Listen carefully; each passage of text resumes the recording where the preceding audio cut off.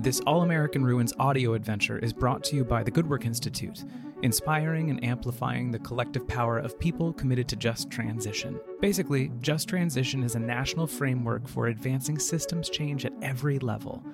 Good Work Institute focuses on supporting and cultivating good work. That is, supporting people and initiatives that are building regenerative economies and thriving communities while rejecting systems of oppression and extraction. Good work can take many forms.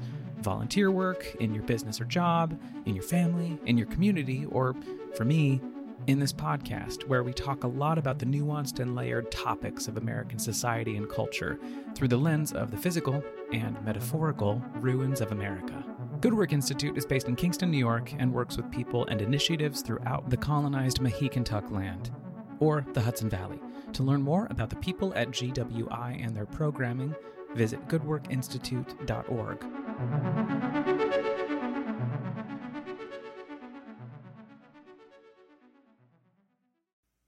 Hi, my name is Blake, and I have just a quick note before we get started.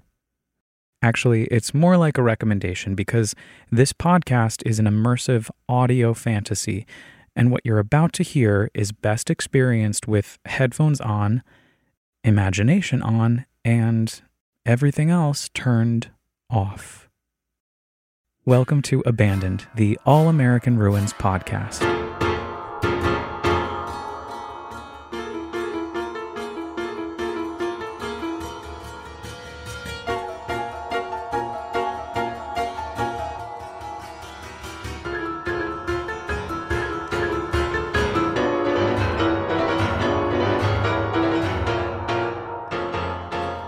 A few years ago, I read an article about a Denver motel with a dirty little secret. The owner, Gerald Foos, had jimmy-rigged the place so that he could spy on his guests from above.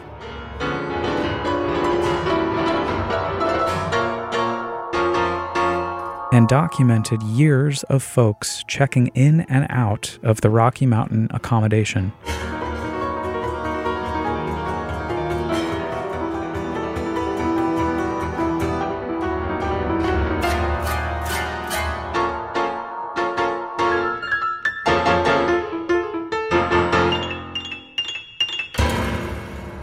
When I say from above, I mean literally.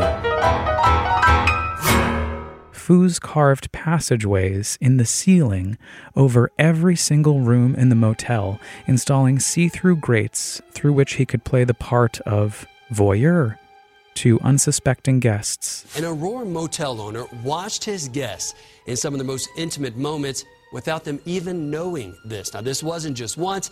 It went on for decades, and it's all detailed in the New Yorker magazine. Denver 7 reporter Lance... He considered them research subjects and took his work very seriously, spending hours eavesdropping on private moments, keeping extensive notes of his invasive observations. Now, in addition to all the sex that Gerald Foos claims he watched happen here, he said he saw a murder, but never told police. Foos claims that he took no sexual pleasure from it. He was merely an unofficial anthropologist, collecting information on the intricacies of human behavior in fly-on-the-wall moments. Or, to quote Stella, played by Thelma Ritter in Alfred Hitchcock's Rear Window, "Window shopper."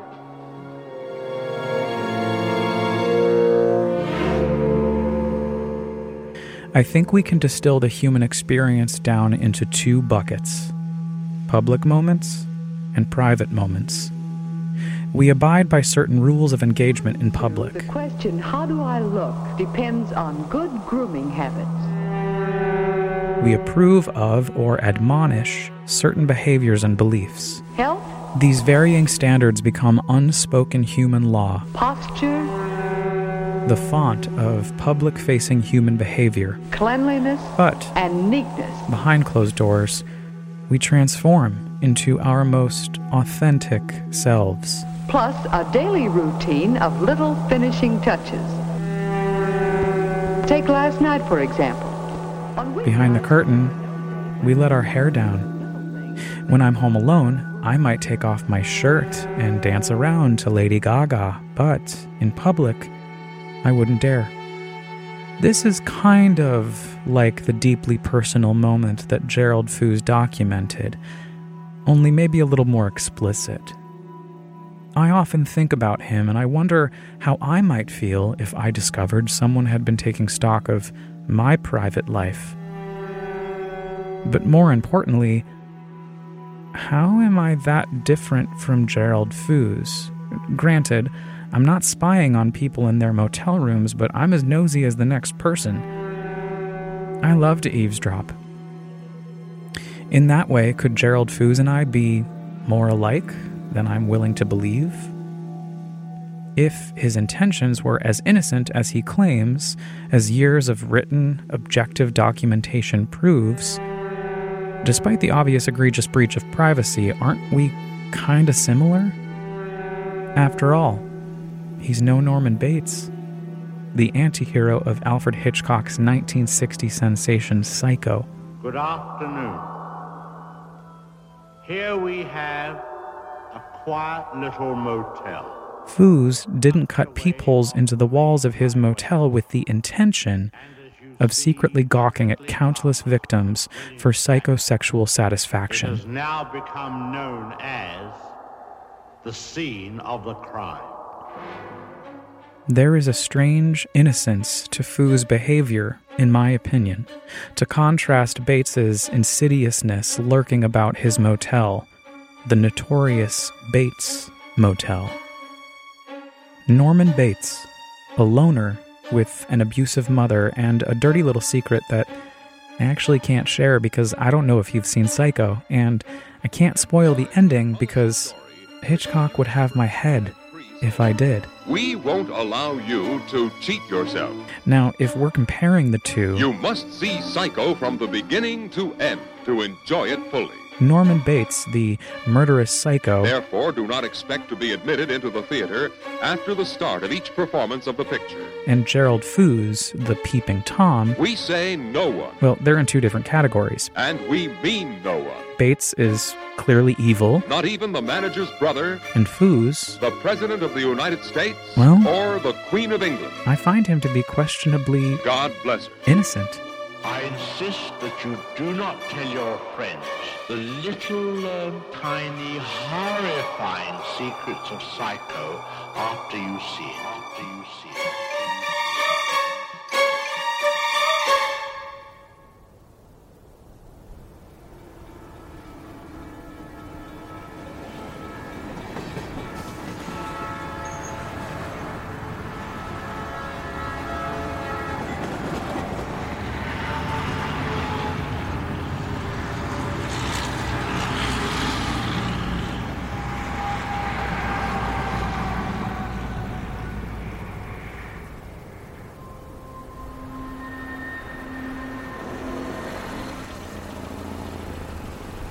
I pull up to the abandoned Sawyerkill Motel. Easy to miss if you drive up the New York State Thruway. What I don't anticipate as I step out of the car into the chilly December sun is that, in a moment, I will become a peeping Tom myself, discovering secrets of the ghosts who used to frequent or still haunt this property.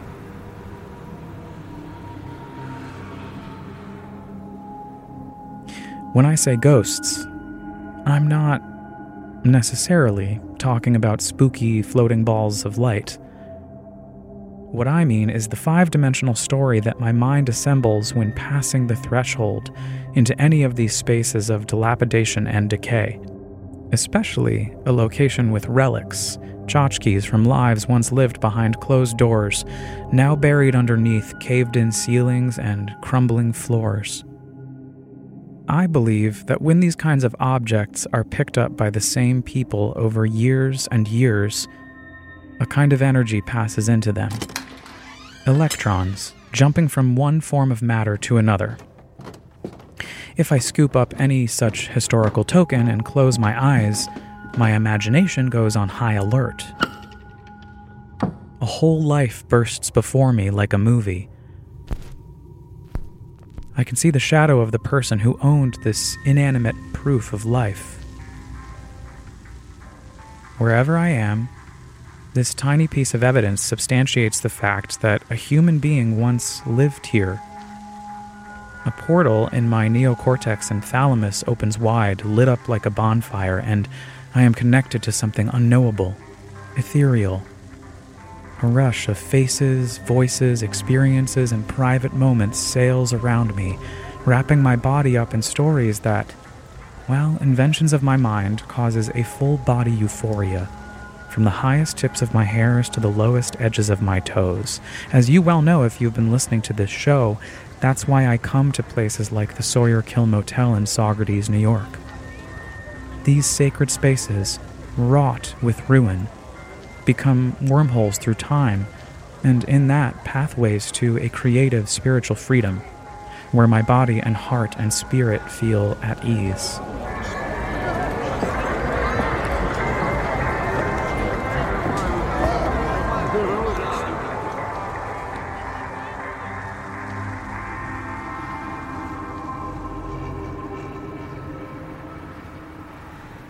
I stand on the cracked concrete in front of the motel, an off-white stretch of cabins like any other motor inn you've whizzed by on a highway. I am no longer in Saugerties 2020, but Saugerties 1960. Psycho has just been released, and folks across the country are petrified to stop at motels because who wants to end up dead in the shower? I'm checking in at the Sawyerkill Motel, en route to somewhere up north. I approach a cracked door to the front office and speak with a grungy man inside wearing oversized overalls and a white t-shirt. Do y'all have any vacancies? He barely looks up from his copy of Dante's Inferno and directs me to cabin number 1, which I immediately reject because in Psycho, Marion Crane, played brilliantly by Janet Leigh, was murdered in cabin number 1. Okay, cabin number 10. Oh yeah, that's perfect. So he offers me cabin number 10, which I accept. As I head to drop off my belongings, I glance towards the front of the property and see a brick house, 1 story, standing very still. It looks lived in. I picture that the clerk's mother resides there and decide that I'm gonna go say hello after I settle in. My room is as comfortable as can be for a cheap motor motel. I picture the bed in the corner, old box springs, cheap, scratchy floral bedding and stained blankets with soft pink shades, discolored from years of use. I sit on the aging bed and run my feet along the stiff carpet. I can feel the concrete underneath. I poke my head into the bathroom as Bernard Herrmann's shocking score echoes in my head, so I don't stay in there too long.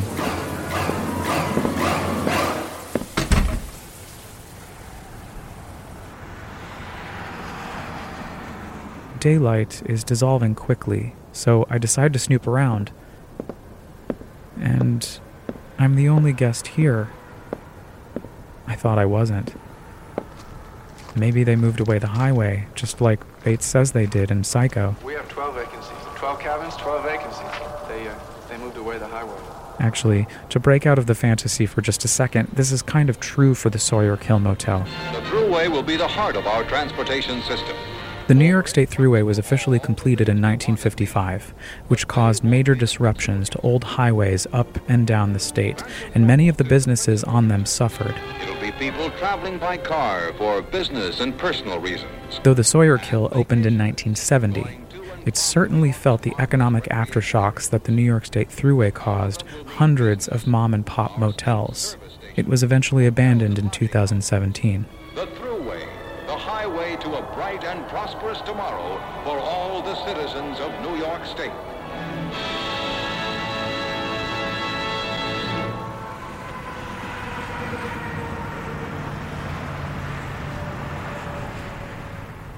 I head to the back of the motel. I hear cars on the Thruway, which runs directly behind the motel, parallel to the King's Highway in the front. My imagination breaks as I turn the corner and see a decaying satellite dish, covered in dead vines, likely installed in the 90s to accommodate HBO. You ever notice how motel marquees always seem to advertise free HBO? This is the Home Box Office Television Network.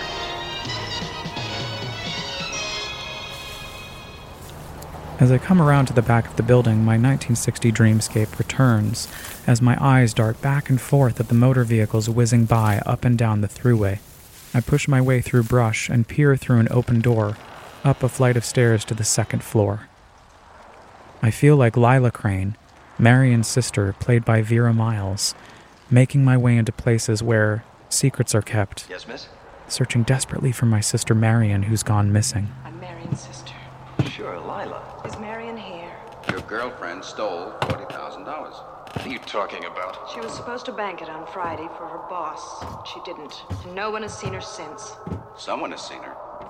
Someone always sees a girl with $40,000. At the top of the stairs, I step into an apartment. There's a kitchen, a bathroom, a living room. I look up and see an old ceiling fan and imagine the whirring, that purring rotation synonymous with a hot summer day. I head back downstairs and head around to the front of the motel, and before I turn the corner, I look up and see the crumbling Sawyerkill Motel sign, part of which has been looted.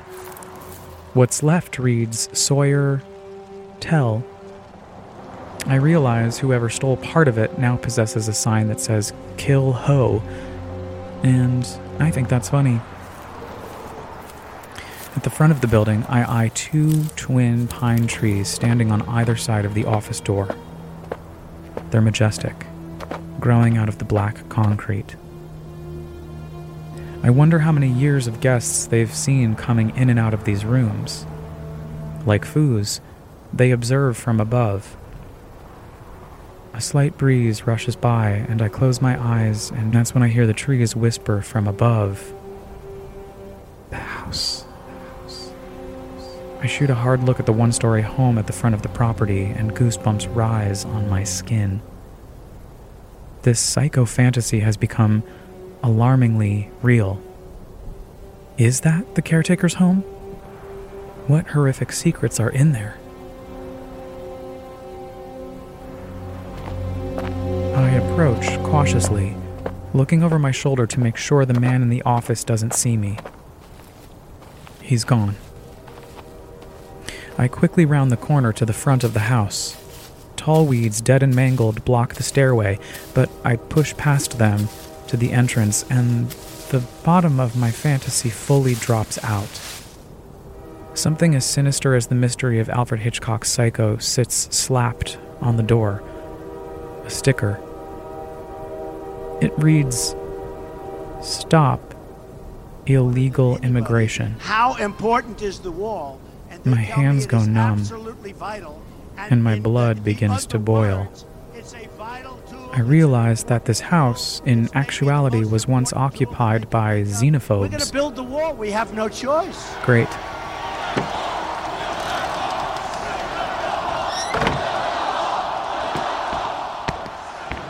I go inside, and unlike the Sawyerkill, which is almost completely empty, it looks like this house was abandoned without warning, either an eviction or a rapture.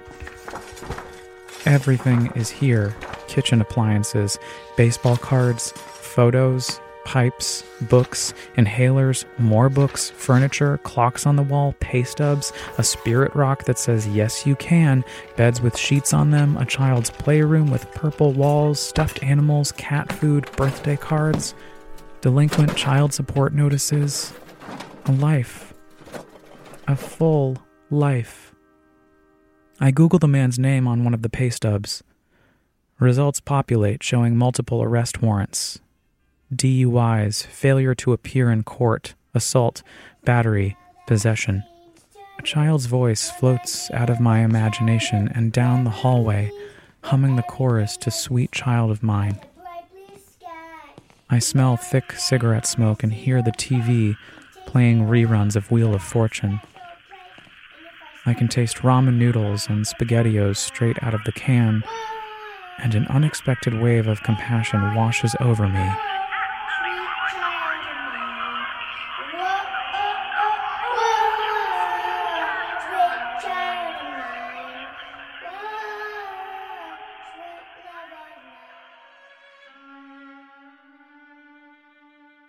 I can't ever imagine feeling the need to put up a Stop Illegal Immigration sticker, but I also can't fathom being so down and out and desperate for any sense of security or belonging.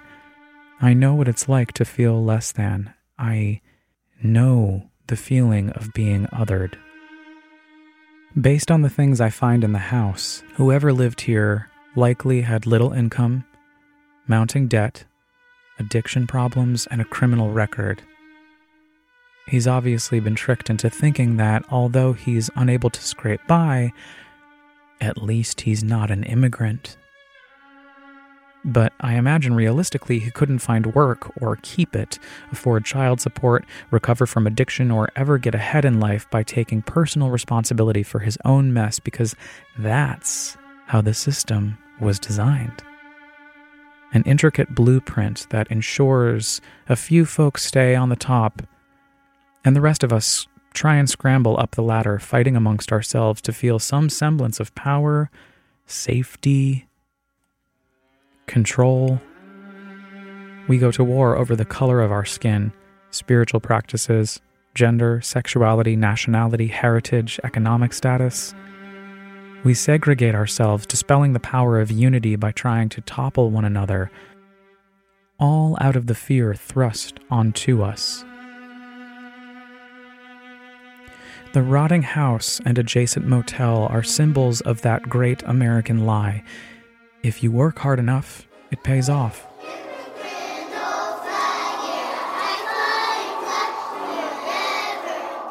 But when the federal government lists the poverty level guideline as a yearly gross annual income of $12,880, something is wrong. That's not poverty, that's Dickensian, barbaric. $22,880 a year, $32,880 a year. Who the fuck can survive on that? When you account for the outrageous rising inflation rates, soaring housing prices, skyrocketing drug costs, which incidentally are outpacing inflation, mounting insurance premiums, and don't even get me started on student loan debt, the mere monthly costs of being able to afford nutritious food, gas, and clothes, y'all, it just doesn't add up.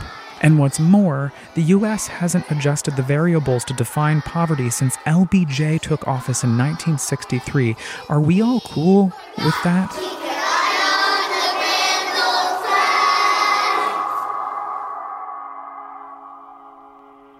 I pick up another pay stub. It's dated November 2016. The year-to-date income is $14,848.50. So, whoever this man was didn't meet the national poverty standard, particularly if he had a second, third, fourth, or fifth job. I call absolute bullshit. I exit the house, still very angry at the xenophobe, but observing these living conditions makes it clear why someone might revert to that level of ignorance. It doesn't make it right, but it clears the floor for clarity, at least for me. I walk back to the driveway that leads up to the front of the Sawyerkill Motel. This didn't turn out like the psycho fantasy I was expecting. This has become a brutal reminder of where we are, and why it's critical to listen and hear one another, why the fight for, not with, humanity is never over. I imagine Gerald Foos watching me from above, documenting my private and public behavior, my tears, my confusion, my rage. He feels sad, too.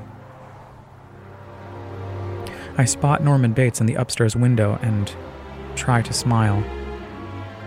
Though he's fictional, to me, he's a symbol of a ruthlessly common traumatic childhood, drenched in society's lack of empathy or awareness of a mounting mental health crisis, especially back in 1960. Yeah, he was bound to become a monster. I get into the car and leave the Sawyerkill Motel as the December sun settles behind the Catskill Mountains on the opposite side of the New York State Thruway. The two men watch me drive off, slowly fading into the dusk, along with the other ghosts that wander the property.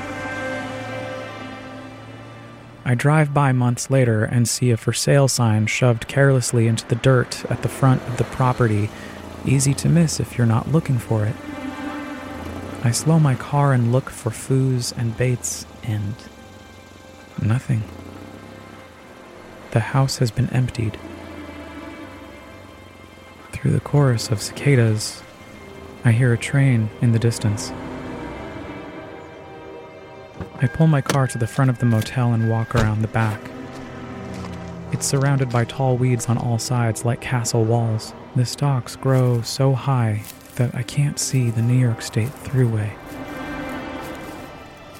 But I can hear it as it thunders past me, headed north to somewhere.